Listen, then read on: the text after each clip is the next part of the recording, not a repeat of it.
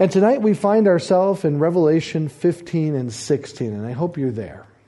And the title of my message this evening is The Voices of Victory, Part 2.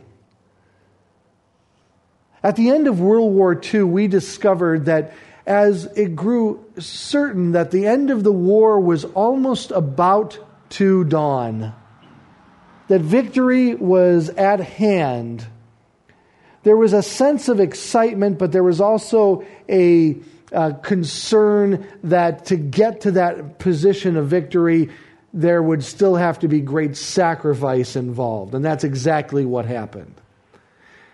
When the war in Europe began to wind down and Hitler made that great mistake of dividing his forces eastward towards the Russians and westward towards the Allies, and split his division in two, weakening his military dramatically and putting himself in such a vulnerable position that it was almost just a matter of time until he came to defeat. And as the Allied forces pushed in from the west, Eisenhower stated that he saw that the end was near. Of course, D-Day still had to come, which was going to be a horrific event. And he saw that the Russians were having great success pushing from the east. At the beginning, they did not. And the Nazi troops got all the way to Stalingrad until the Russian forces pushed them back. But there was a sense that victory was near. And people started preparing for that victory. And there was this excitement. There was this renewed vigor. There was a light at the end of the tunnel. The same thing was happening here in the United States of America as Japan was now being crippled and they knew it was only a matter of time. And then Truman went one step further and dropped the 2 bombs that changed the course of history forever. There was this excitement, but there also was the reality that there was still yet great sacrifice needed before victory could be at hand. That's the sense that I get here in our text. That victory is at hand, and there are voices of victory beginning to shout out and to cry out, the end is near. That time that God has promised is almost here, and yet there is still great sacrifice that must be made to finally get to that point that climaxes in the return of Jesus Christ. And as we looked at last time together, as we came through these voices of victory that continue into chapters 15 and 16, we come to 2 chapters that can be summed up in this way. Repent, the end is near, judgment is coming. Repent, the end is near, judgment is coming. This is the message that sums up these next 2 chapters. But again, there's an excitement amongst God's people, and they stand out and they sing songs of victory that is still yet to be had. Even though the days are growing darker, even though the society around us seems more illogical than ever before, and people are making decisions like you never expected them to make, though you see the geopolitical landscape and you shake your head and say, how is this possible? Understand that behind all of it is God orchestrating and developing and setting the stage for the final act, for the final chapter that will culminate and climax in the return of Jesus Christ. So as we begin this evening in chapter 15, if you'll turn there with me in your Bibles to Revelation chapter 15, we continue our look at this incredible book as we ramp up to the last of the 7 judgments that God will pour out upon the world that are known as the 7 bowl judgments. We have already seen 7 seal judgments, 7 trumpet judgments, and contained in the last of each of those was found 7 more. At the end of the 7 seal judgments, contained in that 7th seal was 7 trumpets. At the 7th trumpet was contained within that trumpet the 7 bowls. But after the 7 bowls, it is done. It is finished, which we will read for ourselves in just a moment. There is great parity between the bowl judgments and the trumpet judgments, and some even believe that they are one and the same, though I believe that they are consecutive and they are still a further 7 judgments that must take place. And the world will be brought to its knees in these last 7 judgments. The grammar shows us that these judgments will pour very quickly out upon the world, meaning they'll go in great succession, one right after another. And they will start in the same fashion as the severity will increase as they get closer to the 7th judgment. And God will deal in a final stroke with the rebellion of the world against Him and against His only begotten Son. And we are introduced to the 7 angels that will pour out these 7 plagues in chapter 15 that only contains 8 verses. And then I saw another sign in heaven. This is John writing and speaking. Great and amazing, 7 angels with 7 plagues, which are the last. For within them the wrath of God is finished. And I saw what appeared to be a sea of glass mingled with fire, and also those who had conquered the beast and its image and the number of its names standing behind the sea of glass with harps of God in their hands. And they sang the song of Moses, the servant of God, and the song of the Lamb, saying, Great and amazing are your deeds, O Lord God the Almighty. Just and true are your ways, O King of the nations. Who will not fear, O Lord, and glorify your name, for you alone are holy. All nations will come and worship you, for your righteous acts have been revealed. After this I looked, and the sanctuary of the tent of witness in heaven was opened, and out of the sanctuary came the 7 angels with 7 plagues, clothed in pure bright linen, with golden sashes around their chest. And one of the 4 living creatures gave the 7 angels 7 bowls filled with the wrath of God, who lives forever and ever. And the sanctuary was filled with the smoke of the glory of God and from His power. And no one could enter the sanctuary until the 7 plagues of the 7 angels were finished. It all comes to an end. As we've read through the book of Revelation, it's astonishing to see what God was required to do to bring all things back to the way He originally will intend them to be. It's fascinating to me. As we read, as we have read, I should say, through this book, we have gone through 7 seal judgments. We've gone through 7 trumpet judgments. We've seen extraordinary events take place, demonic activity like never before. And all of this to bring about the end. And now we are oh so close to the end. In the last 7 judgments through these bowls, it is finished, it is done.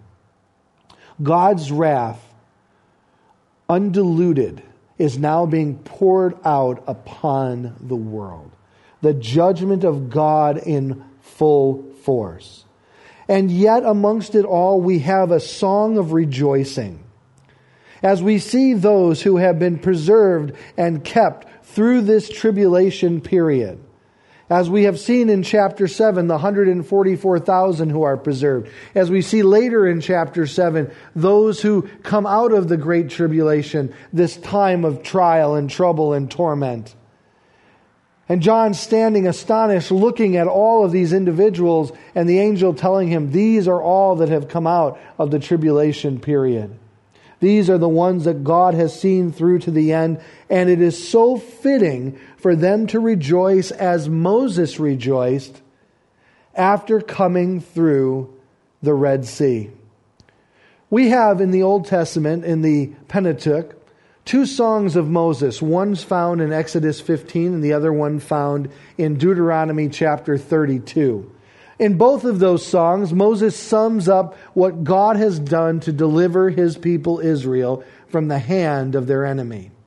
Specifically in Exodus 15, we read and discover how Moses rejoices after being delivered from the hand of Pharaoh, who, as you know, kept the people of Israel under his servanthood for quite some time. 400 years they were in Egypt. And now God, through a series of judgments and preserving his people as he dealt with the nation of Egypt, saw them out, led them out, crossing through the Red Sea, which he parted himself. And at the end of it all, Pharaoh being dealt with in one decisive manner as God brought the Red Sea in upon Pharaoh and his troops and delivered his people, Moses rejoiced in a song as he stood on the shore. That's what I see here, the sea of glass mingled with fire. As these people who have been preserved have been now brought through the tribulation period, now rejoice in the same manner that Moses did. Let me give you just a few excerpts of that song in which Moses sung. In Exodus 15:2, he states, "The Lord is my strength and my song. He has become my salvation. This is my God, and I will praise him. My father's God, and I will exalt him." In verse 11 of that same chapter, Moses goes on to sing, "Who is like you, O Lord, among the gods? Who is like you, majestic in holiness, awesome in glorious deeds, doing wonders?" Or in verse 13, "You have led in your steadfast love the people of whom you have redeemed, and have guided them by your strength to your holy abode." And lastly, in verse 18, "The Lord will reign forever and ever. Amen." And then we compare it to this song that these individuals sing. Knowing that they are now preserved and have been brought through, they state, "Great and amazing are your deeds, O Lord God the Almighty. Just and true are your ways, O King of the nations. Who will not fear, O Lord, and glorify your name? For you alone are holy, and all the nations will come and worship you, for your righteous acts have been revealed." In verse 3, it says the Song of Moses has been coupled with the Song of the Lamb. Some believe that the first stance has more to do with the deliverance, and verse 4, the second stance has more to do with Christ himself. Either way, they are rejoicing through it all. But know this, that as God has preserved them, so God preserves you. That you are in his hand, and nothing will snatch you out of his hand. And as you walk with him and you have that surety of salvation in Christ and Christ alone, and have been given the seal of the Holy Spirit within you, you can know that God has you in his hand and will see you through to the end. For he who has started a good work in you is faithful to complete that work that he started in you. That same preservation, even in the midst of great judgment. And it is easy to see the characteristics of God's grace and mercy throughout the book of Revelation until we come to this point, and his wrath is now undiluted. It is complete and straight and concentrated completely without mercy as he deals in finality with these people. Knowing this, that at the end every knee shall bow, every tongue confess that Jesus Christ is Lord. That's the hope of it all. I don't know about you, but as the world continues on in the path and the direction that it is going, I ask you this evening, is there anything more precious to you than your relationship with Jesus Christ? Is there anything in this world that you would even consider trading or giving up your relationship with Christ for? And the answer should be a resounding no. There's nothing in this world. Over the last 28 years of walking with the Lord myself, I will tell you that I am more certain of that fact today than I ever have been before. When I look at my particular personal life, I see that everything that I have, God has given me, including this ministry specifically, my wife, my daughter, my whole body of friends. It is all a result of God. And God has seen us through trials and tribulations, and any one of us could sing this song to a certain degree. As one wrote, he said, taken as a whole, Revelation 15 through 5 through 8 presents a fearful picture of the impending divine judgment on the wicked world. The judgments which are to be poured out in chapter 16 fully justify this ominous instruction. As another commentator wrote, Chuck Swindoll, these bowls connected with the bowls filled with the prayers for the vindication offered by the martyred believers in chapter 5. They are the direct response to that plea for God to avenge the suffering and death. These bowls of wrath also begin to answer the age-old question of why the wicked seem to go unpunished while the righteous suffer injustice. The truth is that God's mercy during the tribulation delayed for the full measure of judgment to give people an opportunity to repent.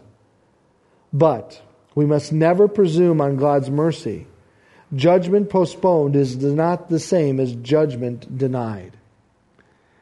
As you and I see the world heading in the direction that it is, as you and I see individuals continuing to harden their heart against the Lord, know that pending judgment awaits them.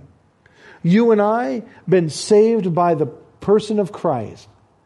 As God reached out of heaven through Christ to save you and I, He offers that same salvation to those that we know that are currently living in rebellion against Him. But judgment is a reality. You and I come to church each and every Sunday and we can worship God. And one of those things that we should worship God for is the fact that Christ experienced the judgment and the wrath of the Father on our behalf. I don't know if that often enters in our mind when we come and worship God. When we come and we sing about His grace. Do we know what we've actually been spared? And do we understand what Christ suffered on our behalf? And many today are becoming emboldened because they don't think that the judgment of God is ever truly going to come. It's been 2,000 years since Jesus. Remember, Peter addressed this specifically, and he said, don't consider God lax in His promises, but more He is long-suffering, desiring that all come to repentance. That's His desire. But a finality and a point in time will come when the judgment of God will be poured out upon this earth. As Swindoll said so appropriately, but we must never presume on God's mercy. Judgment postponed is not the same as judgment denied. Sometimes people justify their sin thinking that either it is okay or God approves of it because they do something and they don't seem to suffer any consequence for it. They seem to have gotten away with it. So it must not be all that wrong in the sight of God, even though God says clearly in His Word that this is something that He opposes. There is no fear of the Lord anymore in the world.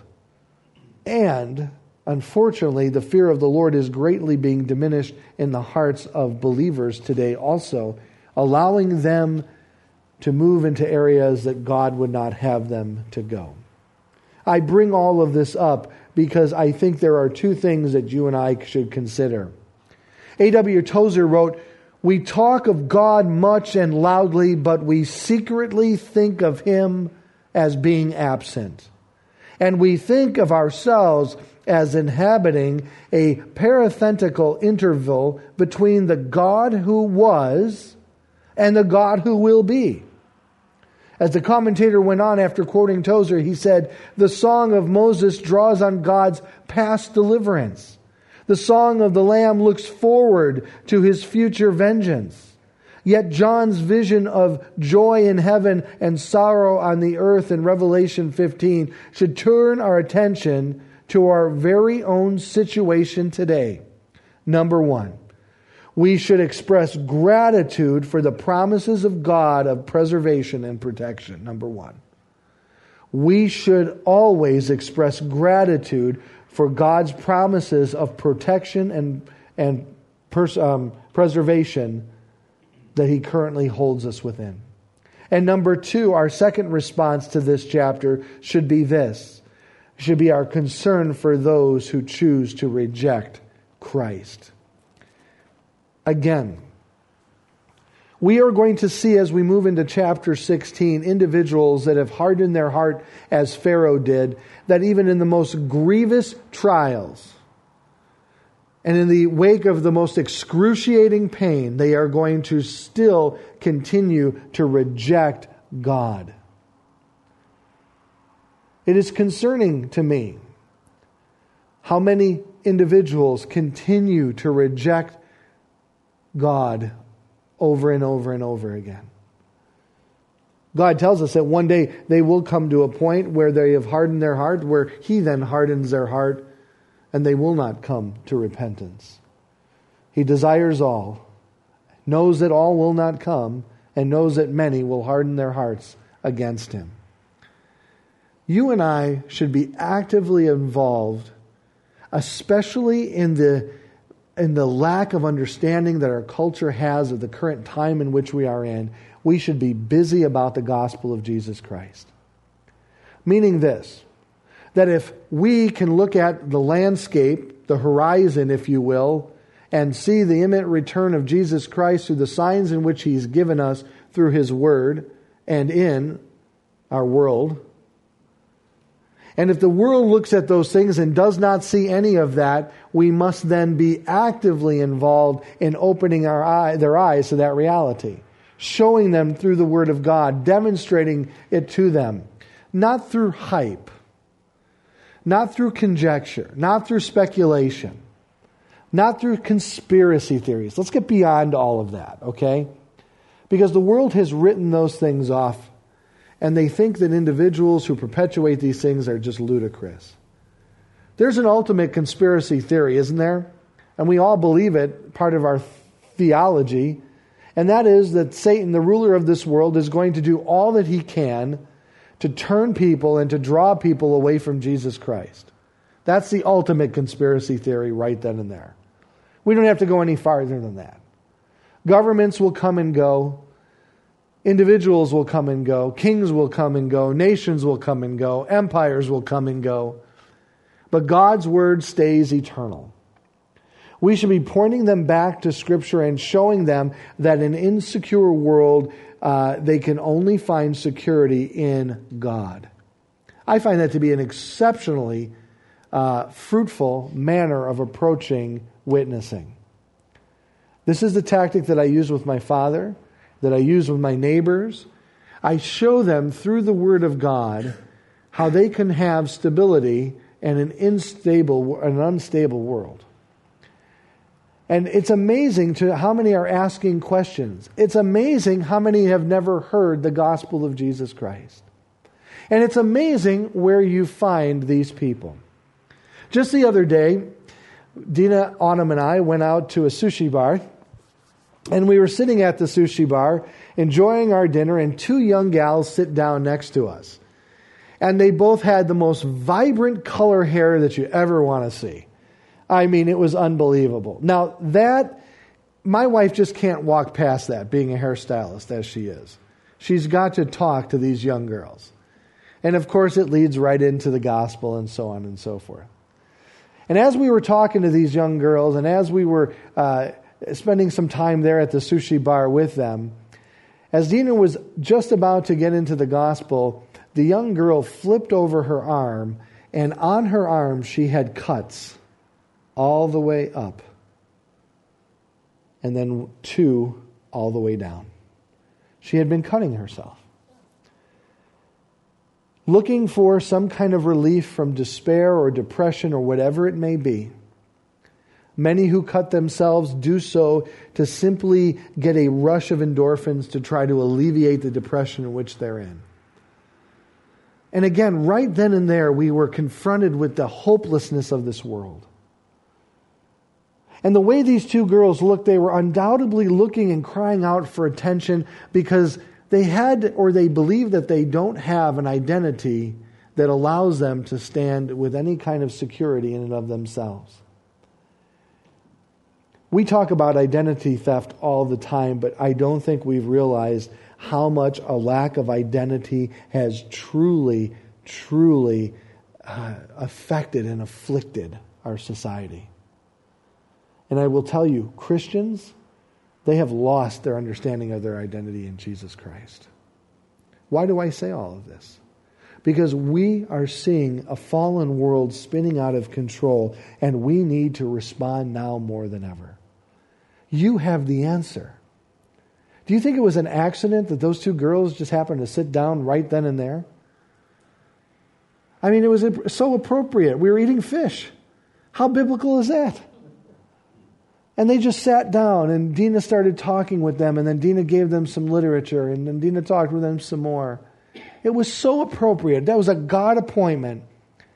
And we went home that night, and we prayed for those two young gals, that God would open up their eyes and save them from the sin that's destroying their lives. But these individuals have hardened their hearts, and they've come to a place that leads us to chapter 16, and the final wrath of God is poured out upon the world. Now again, notice the contrast between those who have been preserved through this judgment and now those who we will see who are at the brunt of this judgment. Chapter 16, verse 1.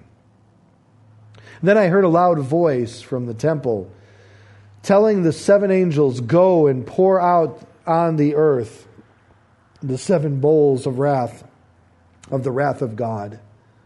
So the first angel went and poured out his bowl on the earth, and harmful and painful sores came upon the people who bore the mark of the beast and worshipped its image. In these plagues and bowl judgments, we are going to discover a great parallel to the judgments that God used on Egypt to deliver his people.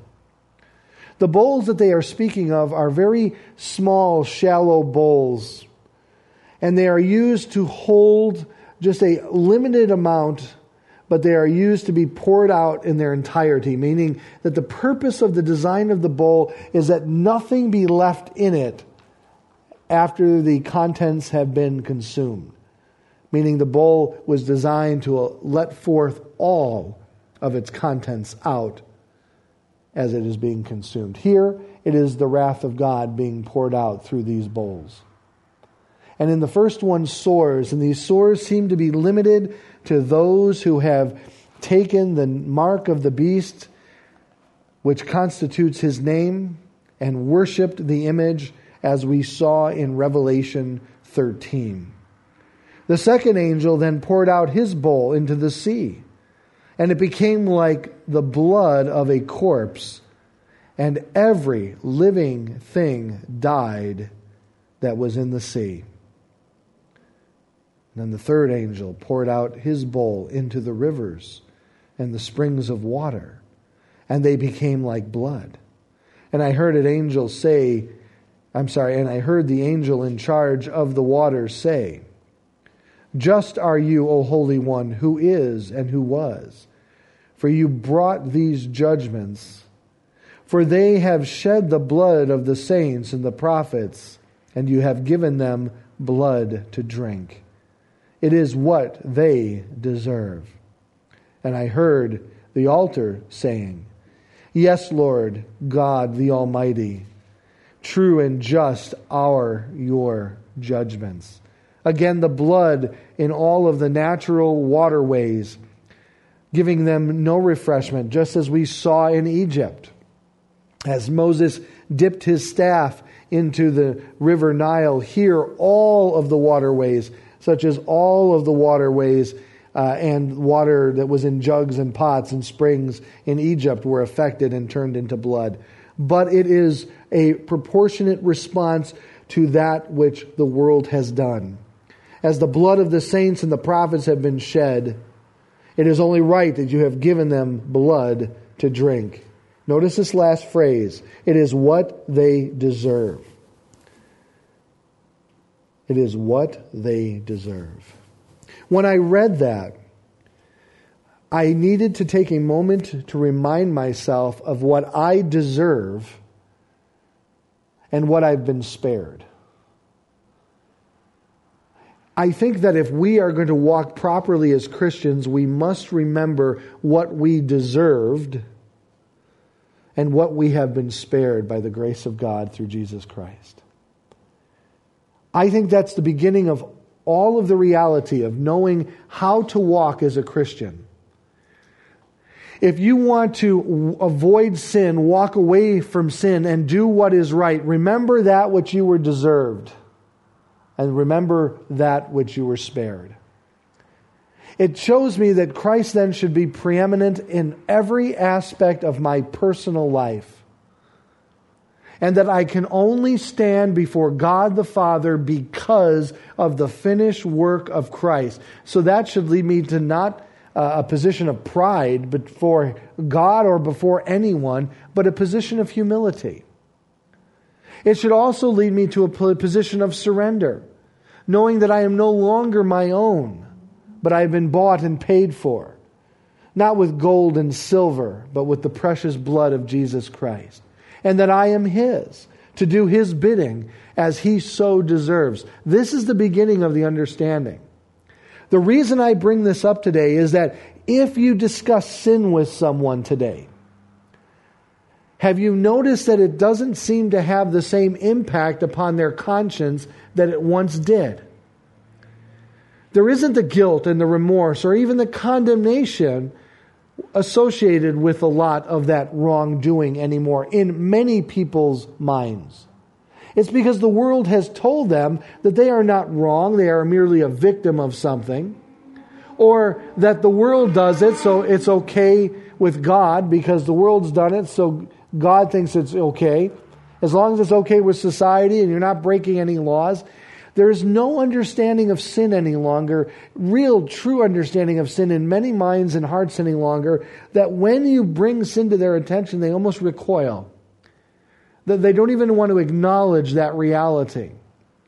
And therefore, when you talk to them about judgment, they don't believe that's what they deserve. But when I read this word here, I'm reminded of myself, and that God will hold all people accountable, including you.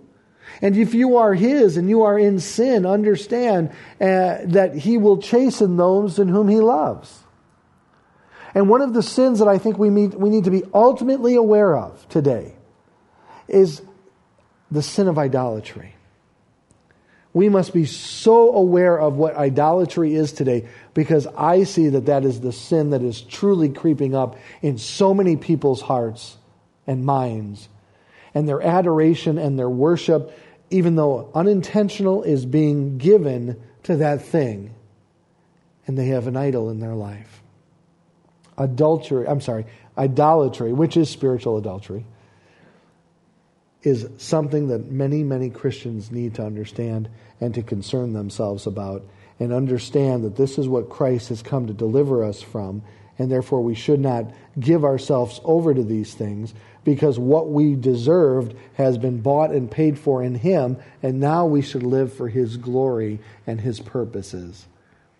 That's a strong word there. It's easy just to pass it off and say, yes, that's what they deserve. But personalize it. What do I deserve? I deserve the wrath of God. And if it wasn't for Christ, that's exactly what I would be facing. That's the reality here. But His judgment is just. He has been long-suffering. He has been merciful. He has been loving.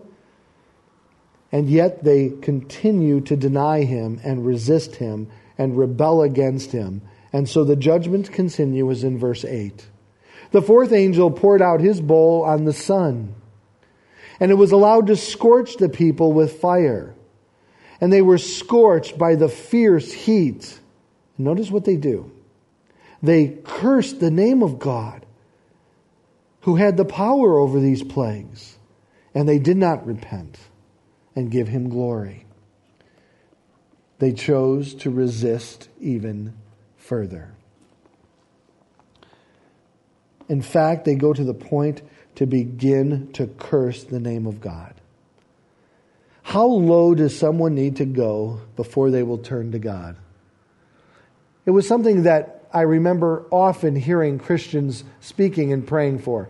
Lord, just bring them to the end. Bring them to the bottom, Lord, so they cry out and they reach out to you. I'm not sure there is a bottom anymore, because I've seen people go pretty low and not turn to God. In fact, often I've seen people get so low that they get mad at God, thinking it's Him that has brought them to that point rather than the decisions in which they have made that has brought them to that point. But how low does a person have to go? Here we see that they are in the fourth wave of plague. They are being scorched by fire. They're cursing the name of God who has the power over these plagues. And they did not repent. They did not give Him glory. That led to the fifth angel, who poured out his bowl on the throne of the beast. And its kingdom was plunged into darkness. Just like Egypt was plunged into darkness. It was a regional darkness. It was not a global darkness. But notice how difficult the darkness actually was. And that the pain that the people must have been in to go to this length. People gnawed their tongues in anguish and cursed the God of heaven for their pain and sores. They did not repent of their deeds. They actually chewed their tongue in hope of relief from the pain in which they were experiencing. That's exactly what it says in the Greek. That they chewed their tongues. They gnawed at their tongues in the wake of this darkness, in the wake of everything that has happened up until this point. Jesus talked about such an event, and He casts the worthless servant into the outer darkness, and a place there will be weeping and gnashing of teeth.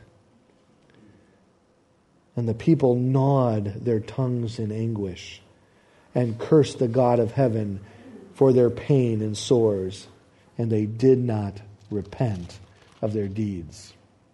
And then the sixth angel poured out his bowl on the great river Euphrates, and its waters were dried up.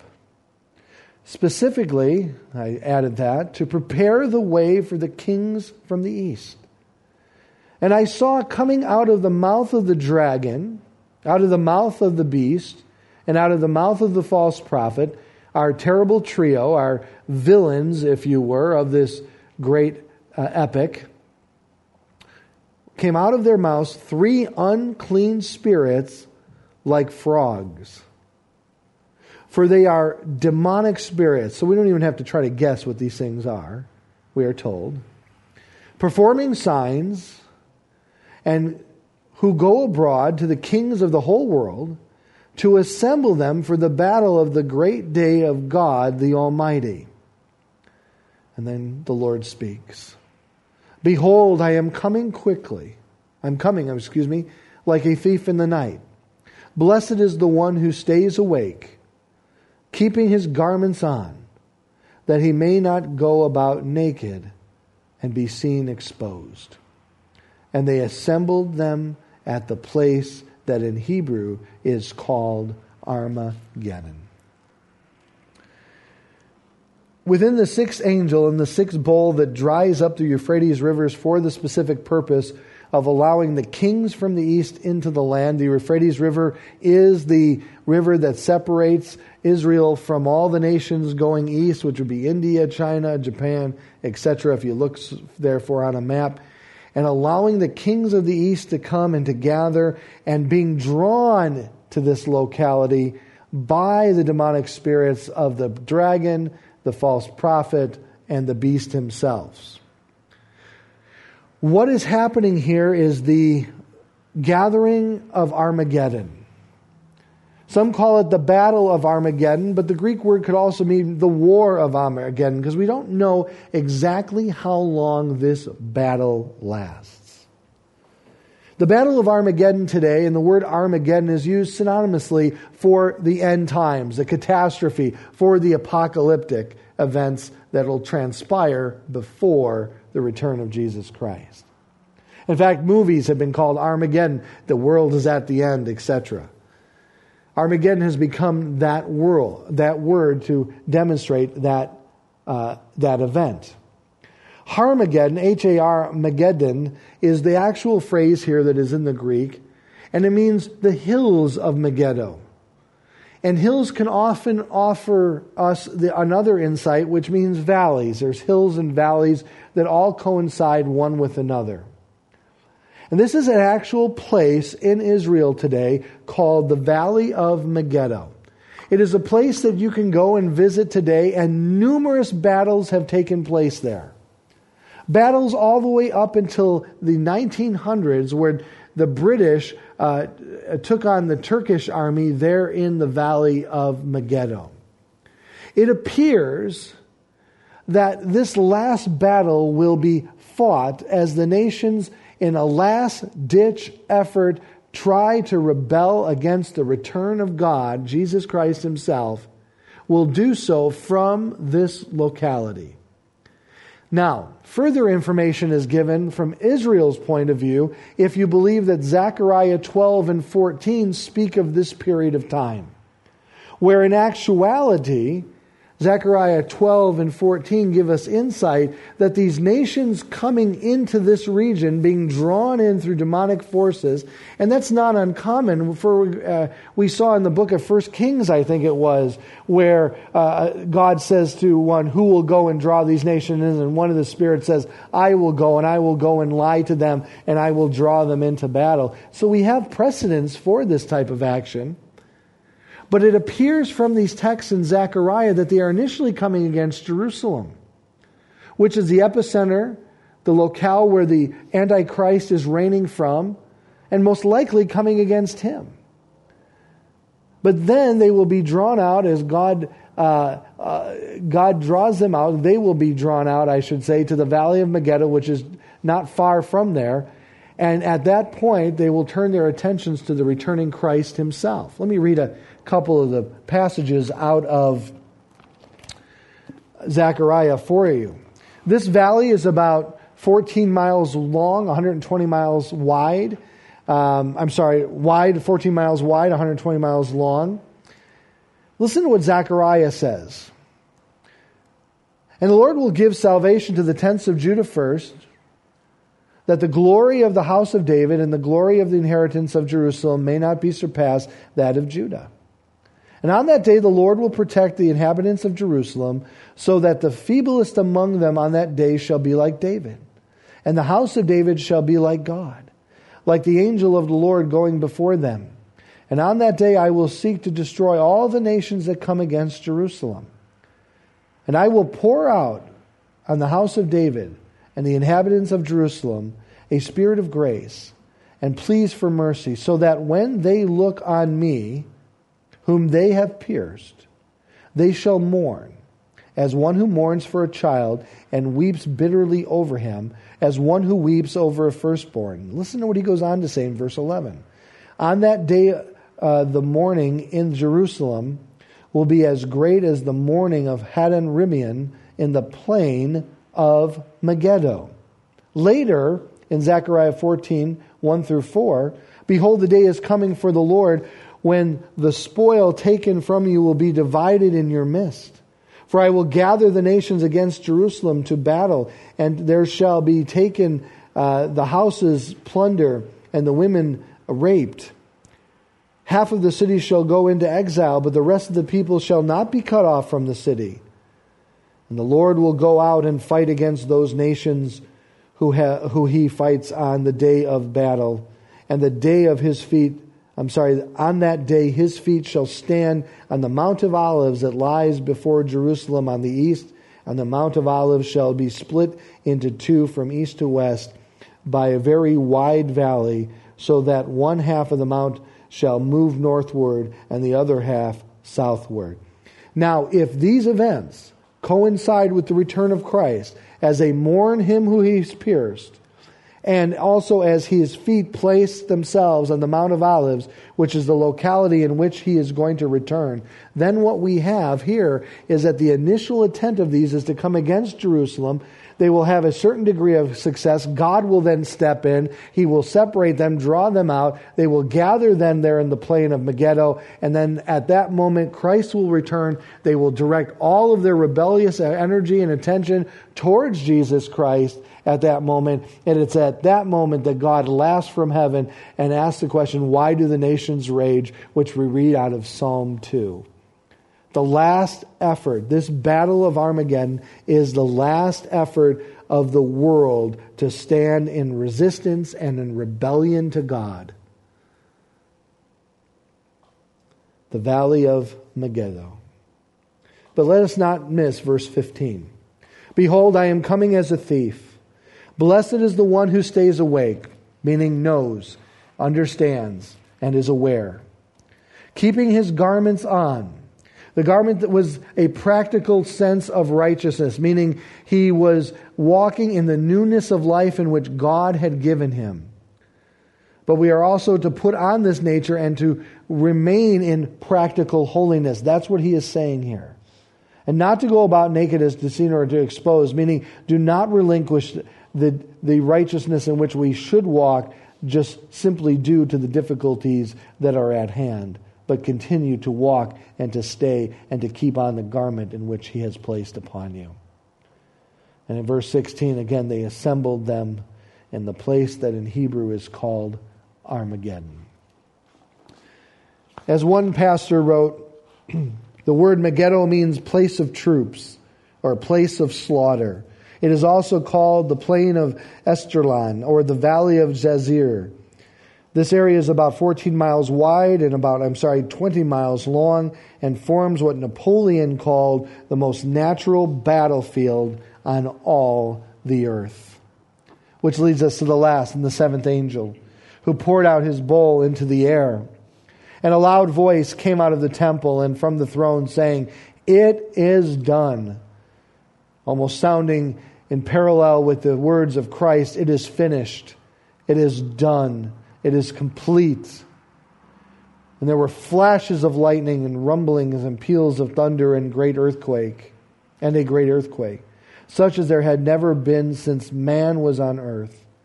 So great was the earthquake that the great city was split into 3 parts, and the cities of the nations fell. And God remembered Babylon the Great to make her drain the cup of wine of the fury of his wrath. And every island fled away, and no mountains were to be formed. And great hailstone, about 100 pounds each, fell from heaven on people. And they cursed God for the plague of the hail, because the plague was so severe. This is how it concludes. In one final act, which John will expound upon and elaborate on in chapters 17 and 18. As this earthquake comes upon the earth and splits the great city into 3 parts, what city is it speaking of? It's a great question. For there are 3 great cities in the book of Revelation. Revelation 11, the great city, is where Jesus Christ was crucified. Jerusalem. City is Babylon in Revelation 18. And then we also have an allusion to the great city, and some commentators believe that it's Rome. But I believe that it is speaking here of Babylon. The great city is referring to Babylon that God will deal with in 17 and 18 in an extraordinary fashion, which we'll talk about more once we get there. But notice that the islands fled. That word fled there can meaning that they diminished. They're gone. No more mountains were to be found. And hail, about 100 pounds each, fell from heaven on people. And they cursed God for the plague of hail, because the plague was so severe. One wrote this, and we'll conclude with this. What he describes in short order is nothing less than chilling if we read these words using our imagination. Lightning flashes from one end to the other of heaven. The thunder roars throughout the atmosphere. The worst earthquake in history shakes the world. The Antichrist capital city is split into three. The islands sink into the ocean. The mountains collapse into the earth. Hundreds-pound hailstorms plummet the earth. What's left of human civilization is shaken to its Stone Age foundation, clearing the earth for the extreme makeover that is about to take place. Revelation describes nothing less than the end of the world as we know it. Everything about the earth, including its topography, will be prepared for a new regime, the 1,000-year reign of Jesus Christ. There's two things I want to leave you with this evening as we close. This world always seems to give us a distorted picture of justice. How often do you think, as you listen to the news, that someone got away with it again? That our judicial system is so flawed that justice doesn't seem to be carried out any longer. Where we are arresting individuals for standing up for their convictions and putting them in jail, suppressing any religious freedoms that individual may have. And yet those who seem to just continue in their era of corruption seem to go free year after year after year. Here in our own state, we are now the brunt of one comic after another stating that our governors have the best retirement policy in place. Full room and board for the rest of their lives and 3 meals a day. And even a place where they can go outside and walk 3 or 4 hours a day. It's amazing. But yet, this distortion of justice that we see here on this earth is all going to be rectified in the return of Jesus Christ. No longer will that distortion exist. No longer will the wicked continue to get away with what they get away with. And we only see what we see, but remember, God sees it all. I can't even imagine what that is like. The second thing I want to walk away with is this. Escaping the reality of God's judgment is impossible.